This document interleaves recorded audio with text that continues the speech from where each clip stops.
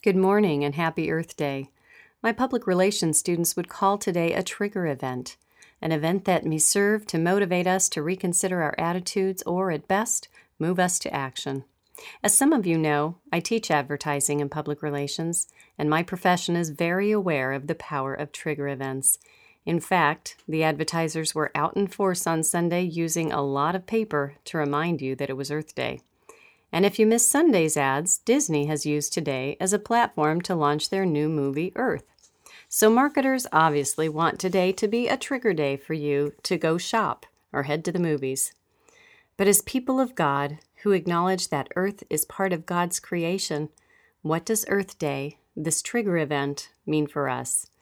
As I considered this question when preparing for today's talk, I read so many beautiful poems and psalms about God's glorious creation. But instead of sharing beautiful poetic words, I kept coming back to the words that were spoken to me with a distinctive south side of Chicago accent by a tough, been-around-the-block-a-few-times sailor-turned-firefighter, my dad. What his phrase lacks in poetry and precision, it makes up in style, and it's part of a story that is the earliest memory I have of engaging with creation and the Creator all on my own, without a parent leading me in prayer, without my Sunday school teacher, and without my pastor guiding me. I was a very young girl, maybe 6 or 7 at the time, and I was the youngest of 7 children, 3 of whom had developmental disabilities. Back then, they were called retarded, and our house was rather chaotic. Just consider the sheer number of us, and then throw in the large extended family who would visit often, my dad's firefighter buddies who would stop in to check on us while he was on duty at the firehouse, and then the disabilities and special needs, and well, you can imagine. My house was welcoming and loving, but peaceful it was not. Not even Sunday mornings were peaceful. Imagine trying to get us all up and dressed and out the door to church. But you might be thinking, well, maybe after they all settled in the pew, it would be peaceful. But no, I learned at a very young age that life was unpredictable, especially when 3 of your siblings didn't share the same social norms that others did. So if the priest would ask a rhetorical question like, "Who among us is worthy of heaven?" my sister Carol just might shout out, "Elvis!" To avoid the chaos and the unpredictability, I watched TV. The Partridge Family, and the Brady Bunch. I mean, if you're going to have a big family, at least everyone could have musical talent and be good-looking with perfect white teeth. But as soon as my dad walked in the door, he would shut the TV off and send me outside with these inspiring words. "Go blow the stink off ya." We lived in the suburbs of Chicago, but back then it was nearly the country, and we had a forest behind my house. When my dad shooed me out, I would go and lay in the forest. The sounds changed depending on the seasons. In the summer, frogs croaked and crickets chirped, but in the snowy winter, it was very, very still and peaceful, and I felt like it was just me and God's creation. I would stare up at the branches of tall trees for what felt like hours. The more time I spent in the forest, the more I noticed that creation was spirit-filled. It was alive. As I lay there, I remember my perspective changing. I was no longer outside in nature, but nature was me too. I no longer had the feeling of visitor, but of member.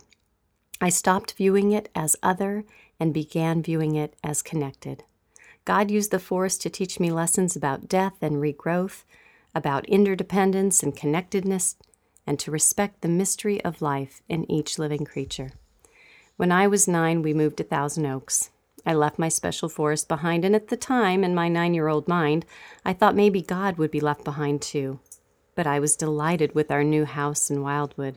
There I was, able to continue my conversations with God in the caves, next to the waterfall, and under the sycamores, and up on the ridges. If I felt like I needed a one-on-one with God, I took to the trail. As I got older, married with children, and therefore less spontaneous, we planted a garden. Over the years, as I listen to people talk about where they sense God or a deep sense of peace, I find that my experience is not that unique. God has approached many of us as we are engaged with nature, at the ocean, in the mountains, Ken Peterson, in his essay, The Educational Imperative of Creation Care, cites a growing body of research that provides evidence that contact with nature correlates with the development of positive attitudes and constructive behavior toward the non-human world. Peterson suggests that this is a manifestation of God in us. He says, quote, God is love. Creation is an expression of that love. But he also adds, we are unlikely to love what we do not know and what we have not experienced. According to the advocacy group for outdoor exploratory education called No Child Left Inside, the average child can identify 1,000 corporate logos, but less than 10 plants and animals native to their backyards.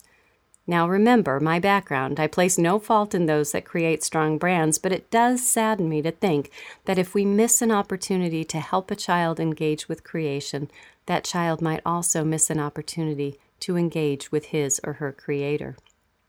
Of course, to leave that opportunity for future generations to discover God's peace through creation, we must care for creation. We must be good stewards, or what Kim Winchell of ELCA calls earth keepers.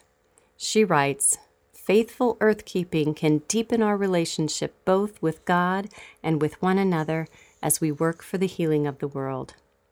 So this morning, on this Earth Day, I would like us to use this trigger event to see if we could consider ourselves a community of earth keepers. What would that look like? To be a community of earth keepers would challenge us in 3 ways: to be open to the idea of interdependence, to embrace unity, and to remain engaged in stewardship. In 2003, Bishop Hansen of the ELCA addressed this idea of interdependence when he wrote, God gives us and all creatures life through the water, air, food, and all the other gifts that come to us from the earth. Everything we do both depends on these gifts and has some kind of impact upon them. If these gifts are treated with contempt and abused, people, animal, and plants suffer together.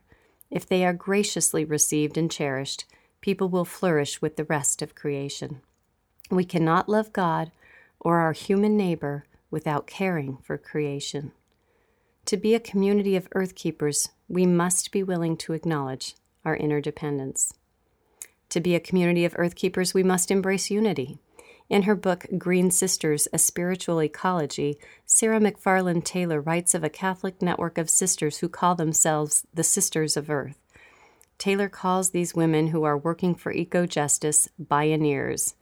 One of the sisters interviewed explained that their unifying principle of caring for the earth lays aside what she called that old duality of nature and spirit, and she repeated one of their chants, there is one breath, one life, one earth, one chance.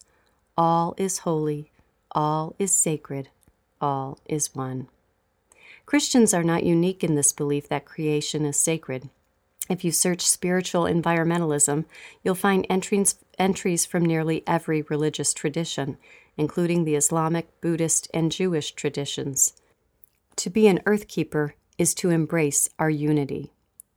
To be an earth keeper is to be engaged, and this is the one that takes more than just intellectual or spiritual buy-in.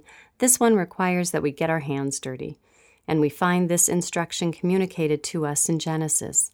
In chapter 1, be masters of the fish and sea, the birds of heaven, and all living animals on the earth. Just a few weeks ago, we heard Jesus' teachings on how masters are to act. If I then, your Lord and Master, have washed your feet, ye also ought to wash one another's feet. For I have given you an example, that you should do as I have done to you. So if we follow Jesus' instruction here, masters are caregivers. It is hard to care for something unless you become engaged with it. Have you ever tried to care for a crying baby without engaging it, without picking up the infant and holding her, speaking to her softly, singing to her, rocking her, or maybe even changing a diaper? How we choose to respond to the call of engagement as individuals will vary. Some may be environmental activists to raise our awareness. Some may be scientists to help us better understand our natural environment. Some may be business leaders ushering in a new era of sustainable solutions that are also economically sound. Some may be artists who share nature's inspiration through music or painting, and some may be teachers or ministers who will expose the next generation to the wonders of God's creation. We can and we must take steps to create less waste and be more responsible in the decisions we make regarding water and energy and even food consumption. No matter how you respond to the call, there is no ambiguity in God's call to us to be earth keepers, and we've been asked since the beginning of time in the very first chapter of the very first book of the Bible. How long will it take for us to respond? Can God rely on us to care for His creation so that future generations might come to know God's love and peace? Are we ready to call ourselves a community of earth keepers? As you ponder how you might respond to Earth Day, this trigger event, I encourage you to go at least take one small step today in becoming an earth keeper. Go blow the stink off ya.